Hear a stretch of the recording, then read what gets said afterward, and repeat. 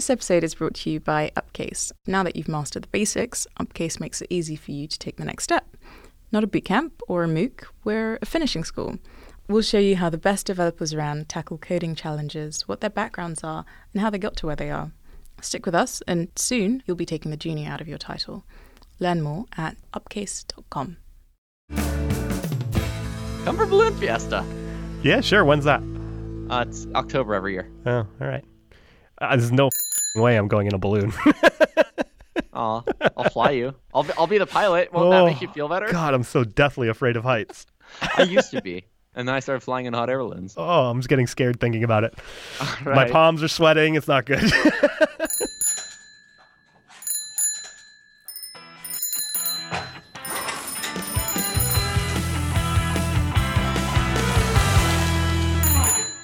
So the client I'm on gave me a shiny new laptop to use, which is on one hand like, ugh, I already have my laptop set up and now I have to use a laptop owned by them. It's for like security and compliance reasons, which I understand, but it was more like, I've got to go through this whole process again. But it's also a brand new computer, which my Thoughtbot laptop is not. So that's been exciting. This puts some of your recent tweets into context. Yes. So I took the time to be like, okay, well, Thoughtbot has the laptop script, which is like get a Ruby on Rails / JavaScript / whatever development machine up and running with like Homebrew and the formulas you probably need and like a version manager and things like that. And so like I ran that, and then it came time to like get the client app running again. And I remembered how much of a pain it was to get it up and running. So I spent some time like writing scripts to script the install and make it so that future developers could just like clone this meta repo, run bin setup, and end up with like the various repos they need, all with all the dependencies installed, like the Homebrew dependencies, because like it's nice sometimes when you're in an environment where everybody's on a Mac and you just be like, here, it has a brew file, right? So that's nice. And I did all that, and it struck me just how many times, like, when I go on to client projects and there is no form of automated setup, because what happens is, like, the new person shows up, and they're like, okay, how do I get this thing running? And there's some documentation that's always out of date and incomplete. Mm-hmm. And they're thinking, like, man, this is really hard. Once I figure out what's really happening here, I'm going to solve this problem. But then, like, they have a working environment and they forget what the problems were, or, you know, it didn't seem that hard to them, or they're just like, I'm never going to touch this thing again because it's working. Well, and they have to ship stuff. Right, and they've got to ship stuff, right? And then, 2 months later, they hire somebody else, and this poor person that they hired has to go through the same process again. And then, like, a year later, the person with the most knowledge about the entire system quits, and the next person starts, and everybody's like, I don't know, I just asked that other person my questions, and now they're not here. What do we do? So I think one of the things I see is that organizations continually discount the value of like a repeatable setup process and like how valuable it is to be able to go from 0 to a PR within a day on a project. Yeah. You know, and there's this whole DevOps movement, which supposedly is supposed to be centered around at least some of this, although it tends to focus more, in my experience, on like automating deployment and things, which is different than automating development. But I'm pretty sure these days it mostly just focuses on we don't have to hire ops people because our developers do DevOps. Actually, these days what I hear is we're hiring a DevOps person. Or that. Which is actually a tweet. It was on my mind, and it was a tweet I just saw from Justin Searles. It was like, if you're hiring a DevOps person, you're just hiring an ops person. Like, they do ops. That's their job. It's not developers doing ops. But yeah, you're right. And so I just the number of times that I have to create an automated setup script, and then people either, it goes one of two ways. Either people immediately see the value of it, or people just like, what's going on here? And then nobody else maintains it other than me, and then I leave and it probably gets unmaintained. But right, I was gonna say you run the same risk as with the documentation getting out of date, of just the script getting out of date. Right, and that's why one of the things I try to do, and I didn't do it on this project because I just haven't had the time, but one of the things I try to do is get CI running the setup script, because then confidently that on day one, the person should be able to just sit down and get going. And it's not only on day one, right? It's when you get a new laptop, or when, for whatever reason, your environment gets hosed or anything like that. And Docker, a lot of people will point to Docker as a solution to this, but like, that's fine. Great. If Docker is what this thing's ultimately going to run in, but still give me a script to run that like installs it and sets everything up and all that stuff. Make it as easy as possible, and make it so that Preferably, and if you want to take your concerns to the next level, preferably so that like when the person who is running Linux joins the company, like things are composed in such a way that it's not a disaster for that person to like customize the script for Linux. Or if you're running it on CI, you're probably running it on Linux anyway. But I'm pretty sure the people who were saying Docker's the answer will argue that Docker's the answer for the person who uses Linux joining the team as well. Last I checked, Docker does run on Linux. Yes, yeah, even better. So, yeah. I'm with you, though. I hate having to use a container for development environments. Yeah, I tried to get out. It was funny. The PR I submitted was like, somebody was like, but, I have this Docker environment. And I was like, I was frustrated enough to say, like, something like it's more work and it's slower and you get an inferior environment in the end. And I was like, yeah. I had to walk that back a little bit. I was like, I didn't mean to say that it was somehow inferior, but like it's just my experience have been more frustrating than running the project locally every single time. I'm sure that there exist projects that are large enough and have dependencies onerous enough that like it really is worth running through Docker, but like when I have to run a bash prompt inside my Docker container and then run, and then do my debugging from there, like that's the kind of thing that I'm just like, oh, this is an extra step that I don't want to be doing, or wait for Docker to spin up to run tests or something like that. Yeah. And there's probably people who are way better at Docker than I am. They're like, why are you doing that? There's this other solution. That's definitely the voice they have, obviously. That's the voice of somebody who disagrees with me at all times in my head. Anyway, so yeah, spend some time and like it's one of those things that as a consultant, I feel like I get a little more free reign to explore. It's like, well, I know I had to set this up. And so the first time around, I knew nothing about how it was complex enough that I was like, I can't from day one write a bin setup script because I don't know anything. But then when they gave me this new laptop a month into the project, I was like, oh, I know enough to take this opportunity to be like, no, I'm going to script this and then nobody else is going to have to do this again, hopefully. So trying to carve that time out, I recognize is hard to do. But as we've talked about on the show before, sometimes you just have to be like, I'm the professional. And this is my professional opinion that I'm going to... More opinions, great. This is my professional judgment tells us that this is the best thing to be doing right now, and so I'm going to do it. And ultimately, it cost me probably like 4 more hours than if I had just run the string of commands. If I had like discovered and run the string of commands manually and then just done it once rather than being like, okay, now let me undo that and write it in my script and try it in my script. Okay, it's working. Not like that was the dance I had to go through as I was scripting the thing.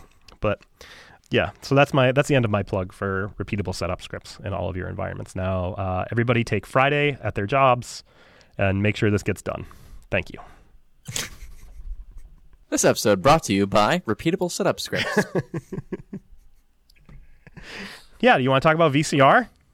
Sure. So some people may have seen us going back and forth a little bit on the Twitters about this. So I've been wrapping up it's actually wrapped up. There is a few open pull requests left, but it's been wrapped up for a while. The port of crates.io over to use Diesel. Mm-hmm. And I don't remember why I decided to go look at this, but there was just this one query that I decided to go optimize. Mm-hmm. And it had the side effect of changing the order of the returned rows. But this is a query where the order of the returned rows does not matter. Mm-hmm. But what's happening is, elsewhere in the application, something is looping over these rows and then making an HTTP request for each row. So then I started digging into this thing that I've been fairly certain was just like broken and difficult to touch, but started to get a feeling for just how broken it was in this application. Our bespoke homegrown version of what is effectively VCR. Mm-hmm. It's not quite the same as VCR because very specifically it cares about the order that the HTTP requests are executed in. And there's a comment in it that says to do verify request body because it does not store the request body at all. But what's interesting is just how much bit rot there is in this code. So this is, I'm going to transition from this into my problems with VCR, the Ruby gem. And it won't get quite this bad for people misusing VCR and Ruby. But when you're also writing like VCR yourself. So first of all, like this was all of the API requests that it was making to GitHub specifically were idempotent. They were just GET requests. So there's absolutely no reason that they couldn't be repeated. Other than that, the username and the organization name that it was querying against were hard coded into the application, not something that you could supply yourself. And there were some credentials that were basically there's an OAuth token in the actual requests that has since expired. And then there's some code where if you have an environment variable with the actual password, it'll go refresh the OAuth token. That code is just completely broken. Like, it does not work at all. Mm-hmm. The code that actually records the request, basically the way that it works is, I'm not sure how WebMock actually works under the hood. I'm assuming it's just stubbing out methods in NetHTTP, but maybe not. The way this one works is it just spins up a HTTP server on localhost and then sets up a app-wide proxy so that all requests get proxied to this port on localhost instead, and then basically it just listens for the request, downloads it, writes it to a file, and then replays it to the checks to see if the file exists. If the file does exist, validate that everything except the request body matches, and if the file doesn't exist, record it, and then replay it. Except the code that was recording this, as of about 3 years ago, called read to end on the socket. And so read to end literally just reads from some arbitrary data stream until it reaches an end of file character, or the stream itself is closed, or until you read and it returns 0 bytes read. Which, if you're talking about an HTTP socket or a TCP socket, is never going to happen until the client closes it. But it should never get closed because the client's just waiting for the response. We haven't sent the response yet. Mm-hmm. At first, I thought that this was only broken for the GitHub stuff, and that it was fine for recording new requests. Because I've seen people add new fixtures for the S3 requests in our tests. At first, I thought those were working fine, because I realized after looking through the code, none of our code that hits S3 ever actually checks the response from the server. It sends the request and immediately closes the socket. Mm-hmm. However, no, that code for recording that is also completely broken. It just blocks forever. And everybody who's added an S3 request in the last 3 years has been copy pasting files from other recorded requests and editing them by hand, which only works because we're not recording the request bodies. Right. Anyway, all this to say, so idempotent GET requests to GitHub are something that we should have structured so that the tests just pass without this VCR thing. S3 is an API which you can reset between tests very, very easily. If you want your starting state to be something other than an empty bucket, it's a little harder, but assuming that your starting state is an empty bucket, which for most testing things, that's going to be the case, your test should just pass without this VCR thing. And by that, you mean you should be able to hit the external services in your tests without is that what you mean? Yes. So like, without causing too much, like, it's not like, for example, you're charging a credit card. Right. Right. Well, and I don't think VCR is the right tool for the job for things like charging credit cards, because there you're not making an API request and then, expecting to interact with the API in a certain way. It's very specifically sending this HTTP request is the side effect you want to test for. Right. So why don't you think VCR is a good fit for that? Well, because VCR doesn't explicitly say anything. VCR is completely invisible to your test. VCR just says record all this and replay them again later. Right. It doesn't validate any outgoing request. Right. It doesn't validate that the requests that were recorded were still sent. Even if it did, even if it was the way the crates.io one works is that they have to exactly the same requests have to be sent in exactly the same order. Mm-hmm. But even if VCR were doing that, if your test is testing that a specific HTTP request is sent, I would like to see your test state, I am testing that this specific HTTP request is being sent. Right. Otherwise, you've got the what the hell's the name of that smell? From you know the one I'm talking about, where just it's like spooky action at a distance, but that's not the actual name of it. It's what? Smelly like socks? Spooky, what? like spooky action at a distance, but that's not the actual name of it. When you're when the thing that you're testing is outside of your actual test. Oh, I don't know. Mystery guest? Mystery guest, yeah. You're just introducing a bunch of mystery guests into your tests. Yeah. Any global fixture like that could be a mystery guest depending on the context in which it's used. And so in my mind, there are 3 types of APIs that you want to interact with and test. Mm-hmm. The first are the APIs that either you can just reset between test runs, or where all of your requests are idempotent, or where you can specifically interact with it in a way that you make it semi-static. So like, for example, if you were interacting with Bing, an example might be, rather than testing like, when I search for this thing, I should get this many results back. Mm-hmm. Instead saying like, when I search for Microsoft, I should get more results than if I search for BOS. Mm-hmm. Right. Right. So that's the first class. And for those, VCR is a great tool, with the caveat of, I think if you're using VCR, you should add your cassettes to gitignore, and you should set them to expire on a weekly basis. So in that setup, if you put them in gitignore, somebody who freshly clones the project and runs the tests will be actually hitting the server, which means they have to have credentials to hit whatever server they're hitting. And they also gives you like a real world like sanity check that like, yep, when we make actual requests, this thing passes. Yep. And the refresh every week means that like that process is going to be repeated weekly and you're going to have to get new cassettes every week. Yes. But it also means that CI is hitting the server. Not necessarily. You can set up CI to separately cache the cassettes directory. Oh, yeah, that's right. Yep. I do agree that, like, and now every new developer has to have these credentials just to run the tests. I think that's a valid concern. Skip unless end whatever. You know? Oh, God, I don't want to see those skips. No, but if that's a concern, if your concern is we have 20 different credentials and we don't want developers to need to have all of them to run any tests, like, that's the solution. That reminds me of my tying it back to the automated setup thing. So the client project I'm on now has a lot of environment variables that are keys to external services, which they integrate with. And basically the only way to get them is to like ask somebody for their copy of their .m file and they give it to you and it turns out like they have 90% of what you want, but they have incorrect credentials for the other 10% that they just never bother testing or whatever the case is. So in the setup script, what we end up doing is we rely on the fact that the user should have access to staging. And we pull down a whitelisted list of environment variables from staging. So we're not pulling down something like database URL or whatever. So then we can that won't blow things up anymore. Though. Luckily, we fixed that one. So I think that's go back to your automated setup so that everybody can have those environment variables when needed. Sure. Yeah. So in that scenario, you need internet access and you need these environment variables every week. Basically. Sure, but like, so, you know, if you're going on a plane, comment out the line that sets them to expire. Right. Or right before you get on the plane, delete the cassettes and refresh. Right. And to me, the value of that is, and I'm sure this is what you're getting at too, is just like, I can verify that like these tests still pass on fresh data. The API hasn't changed. The tests are still valid, things like that.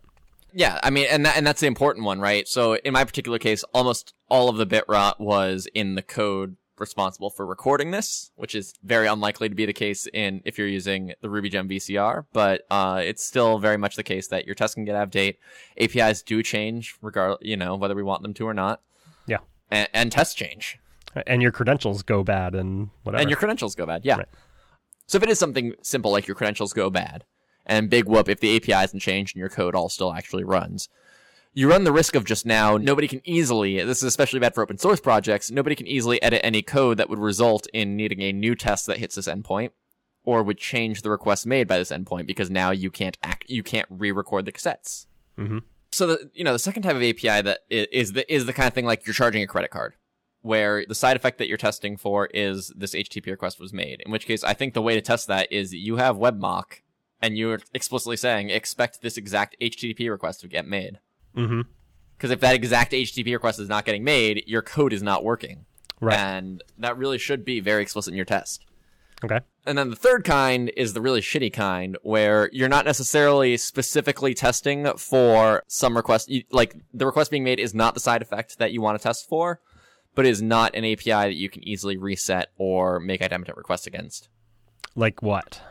What's an example of this third kind? GitHub for any non-get requests. Stripe for anything that isn't charging a credit card. Right. I'm sure I could come up with, if I spend enough time thinking, I'm sure I come up with one where I can say this API is an example of this without a qualifier at the end. But those are the two big ones that I've personally encountered. Okay. And I've never come up with a great plan for testing those, other than like start with webmock, and if it gets too complex, set up a Sinatra app. I think webmock is my least favorite of all of these options for whatever reason, because I think it's just because I can never remember like what I'm supposed to write to make the thing happen that I want to happen. VCR is only marginally better because the VCR analogy gets tortured in that gem. And you're like, what? Okay, what do I do? Eject? Is that what I'm trying to like? Do I have to rewind? Anyway, but for things like Stripe, I like fakes, which are equivalent to spinning up a Sinatra app, right? So you can control them from the outside. So before you start your test, you say like, hey, test, pretend what I'm about to give you is an invalid credit card. And then respond like you would in the case where I give you an invalid credit card. And then you do the thing. and then you make sure your application responds properly to invalid credit cards and things like that. Yeah. I see a lot of people make like these, they're not really fakes. I guess what they are is just like a stub that responds with the same, it's like an in-memory thing that responds with the same response all the time with no ability to control its Sure. which is a good start towards a fake, but then like ultimately if it's important to check like what's actually coming back in the response, then you need the ability to control it. I mean, I would argue don't make it more complex than you need it to be to test how you're interacting with the API. But I agree with you that it's very rare for your interaction with an API to be so simple that a identical response, regardless of the request being sent, is sufficient. And the other thing about all these things is it's rare for me to see a project that has any significant amount of external integration that uses just one of these strategies. Right. Like I will see, fakes in some areas of the code like we talked about, and then you will have VCR in the other. What gets really crazy is when there's no rhyme or reason as to which integrations are using which way to stub out external requests.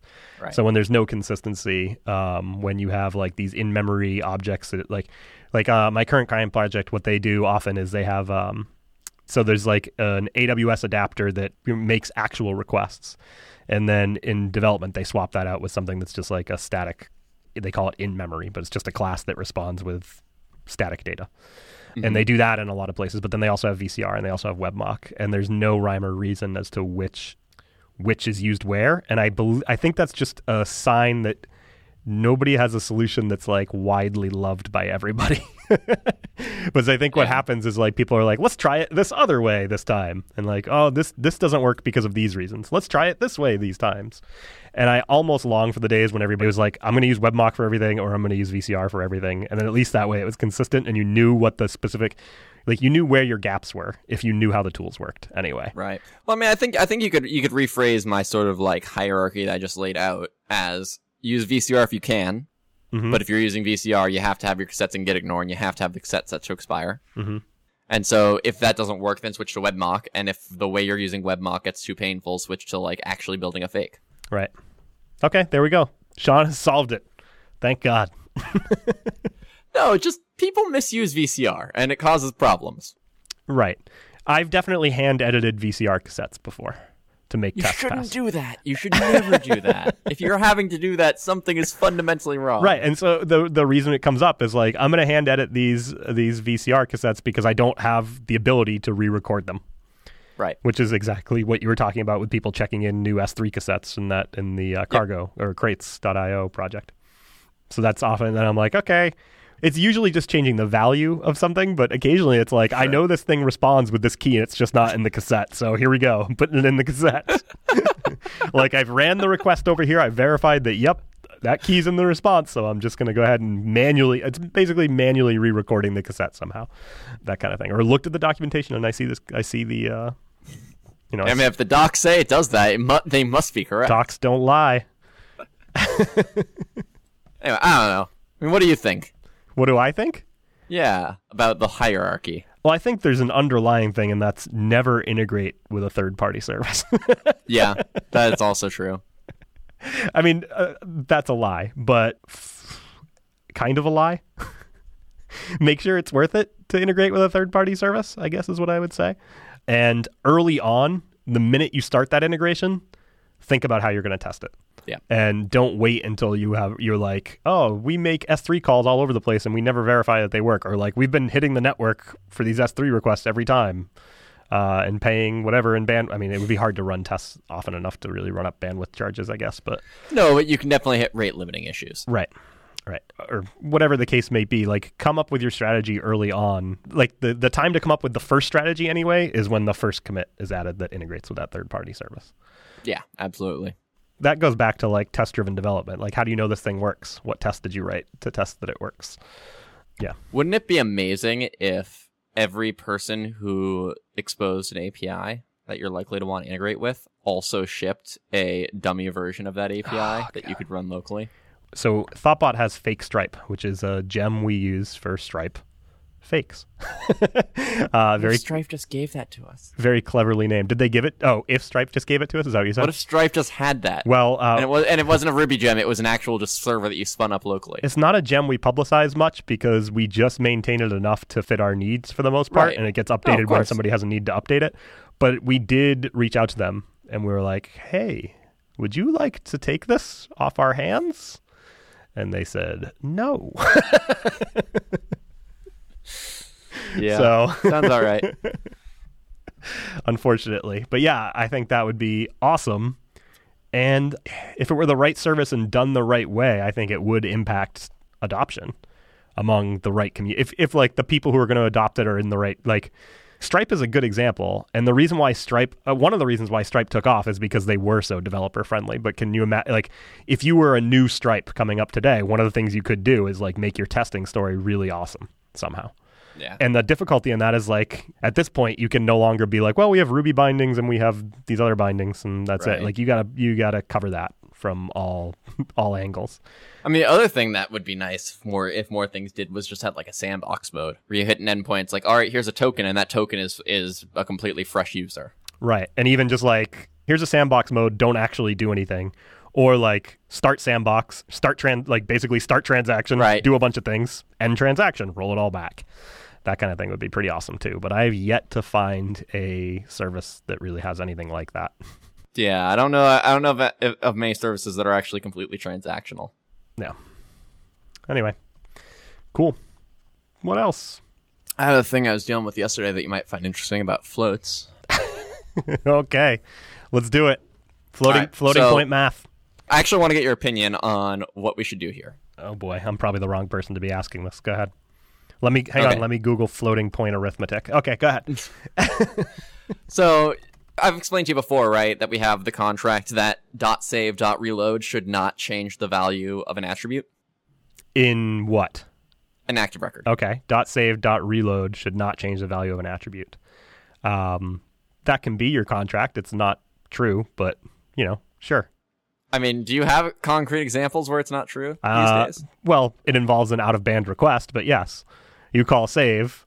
Right after you call save, I manage to do something. You call reload. Okay, right. Assuming no other requests. Actually, no. If you're in a transaction, .save.reload would never result in different data. If you were in a transaction, why would you be in a transaction? Okay, because for this contract to work, we have to assume that the database hasn't been modified in between the calls, save, and reload. So you are either in a transaction or nobody else is making a request. Yes. Yeah, nobody's affecting that row, Gotcha. Right? So assuming the row does not change between the call to save and reload. I'll stop being a jerk now. Okay. And that's why, so for example, if you assign a hash with symbol keys to a JSON column, if you call the accessor, you'll get a hash with string keys back, even before you call .save. Okay. And that's just a contract that we adhere to everywhere. Right. And so I discovered because we have a test that I started to cause to fail. If you assign, for example, 789.012 or any float that is not accurately representable in a 32-bit float to a column or to an attribute which is backed by a 32-bit floating point column, the number you'll get back after .save.reload will vary based on the adapter and your configuration. Yeah. Specifically, whether or not the underlying number is being transmitted as binary or text. So the place that you can observe this in Rails 5.1 is if you're using the MySQL 2 adapter, if you have prepared statements turned on, it'll get transmitted as binary. And if you have them turned off, it'll get transmitted as text. And so what that means, if you have 789.012, that's a number that cannot be accurately represented in a 32-bit float. Okay. So Ruby has no 32-bit floats. It is always whatever double is on your system, which is, I'm going to assume for everybody listening, a 64-bit float. Okay. So it'll be, if you convert in C or some other language that does have separate floats and doubles, if you have 789.012 as a 32-bit float and you convert that to a 64-bit float, which is what will happen when it's transmitted as binary, then you'll end up with 789.012.01215, long ass. That is what the number was, but now that we have the additional bits of precision, they can actually be displayed. Whereas if it's transmitted as text, what's going to end up happening is we're going to parse the string 789.012 as a 64-bit float, which is now more precisely representing that number. Okay. So this test in Rails was only passing because we never run this test with prepared statements turned on in MySQL, this is just one of those things of like, we should probably run our entire test suite with it turned on and off for every adapter. Yep. But so I was looking at changing Postgres, start using binary transmission for more things. But when I changed Postgres to use binary transmission for this, this test now fails because the thing that is backed by a 32-bit float column has a number that cannot be accurately represented in a 32-bit float. And so what's interesting, though, is save and reload will not change the value, but it will not accurately represent what is getting sent to the database. Or what is in the database, more So I set 789.012 or whatever, right? Yeah. And before I call save, I read it out, I get the same thing. Or do I get something different? I get the same thing at that point. Then I call save. And I reload just for good measure, and I still get 789.012, but the database has something different. Right. Well, the database, hold on. Let me tell you exactly what's going to have. So what the database will have is 789.012.0239.257.813. Okay. Which is what that number is if you then just upcast that to 64 bits of precision. Okay. So specifically in Ruby, you are always dealing with a 64-bit float. There is no such thing as a 32-bit float in Ruby. Okay. So 789.012, the 64-bit representation is not the same thing as if you parse that string as a 32-bit float. Okay. Got it. Or to put it another way, if you go from 64 bits and you downcast that down to 32 bits and then you upcast it back to 64 bits, which is what's happening during the transmission of the database, that's a lossy. Right. You've gone from wave to MP3 back to wave. Right. Yeah. So I'm starting to wonder if we should be downcasting to 32 bits explicitly when you assign it into active record if the backing column is 32 bits. What is the practical use case for this? For having a 32-bit floating for caring about column, that precision. Not having subtle bugs because your data is represented slightly differently on one side or the other. What data? Like what? Who cares about this much precision? People doing anything with science, money. Money. You store money as integers. Yeah, you'd hope, but you should store money as integers.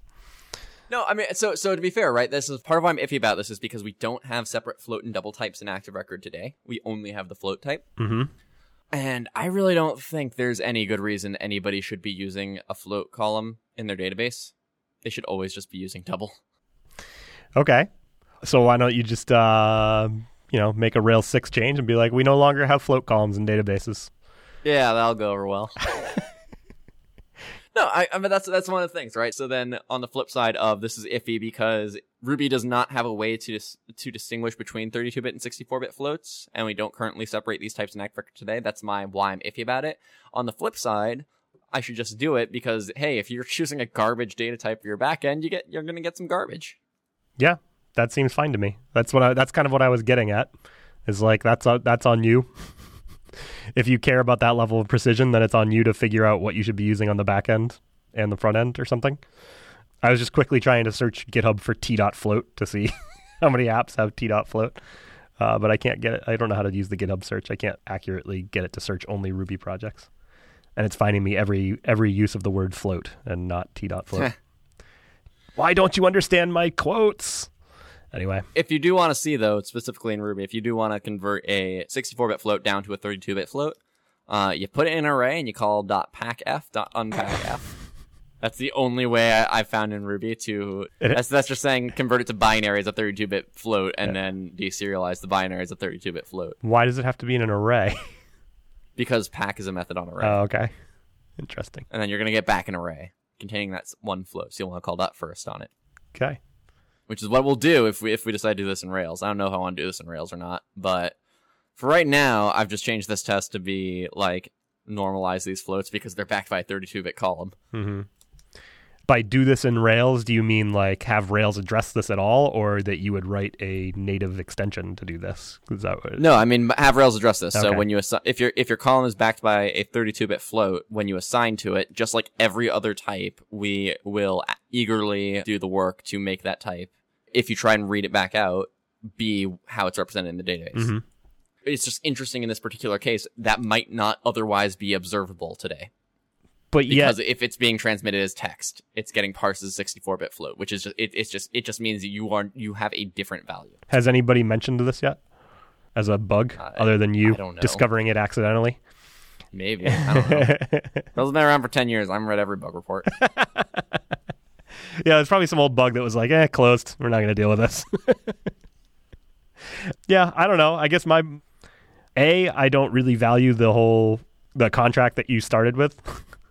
The idea. Yeah, I mean, this is mostly to uphold that contract Right. more than specifically, this matters because floats. I wish it weren't the contract, and that maybe, like, I'm trying to think of, like, just from a broader level what I wish happened.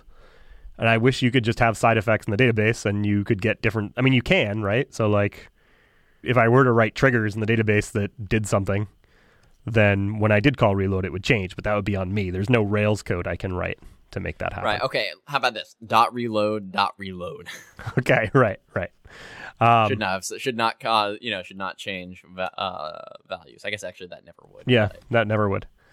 But I guess, like, I don't know, maybe having some sort of, like, a warning or, like, a way to say, like, I don't know, we already use save and save bang to say, like, I don't expect any changes but we don't reload from the database anyway, so it doesn't matter.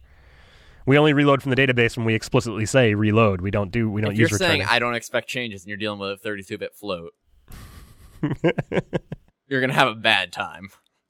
I don't know if you're aware of this. There are very few numbers that can be accurately that have identical representations as 32-bit and 64-bit floats. But that would highlight this issue, right? And then you'd be like, how do I fix this issue? And you'd be like, oh, you just use double and you're fine. Or decimal. Yeah. So, yeah. I think you can do whatever you want here. Whatever makes you happy.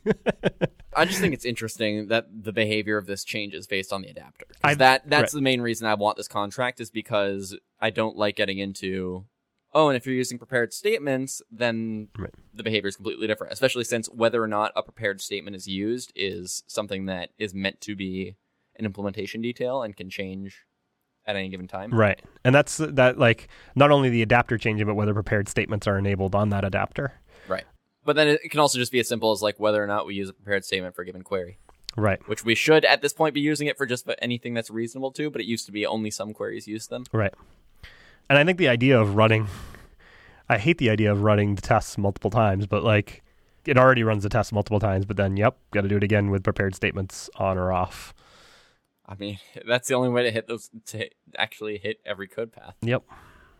We have conditionals of if prepared statements are enabled. Right. And so right now they're completely untested for the most part.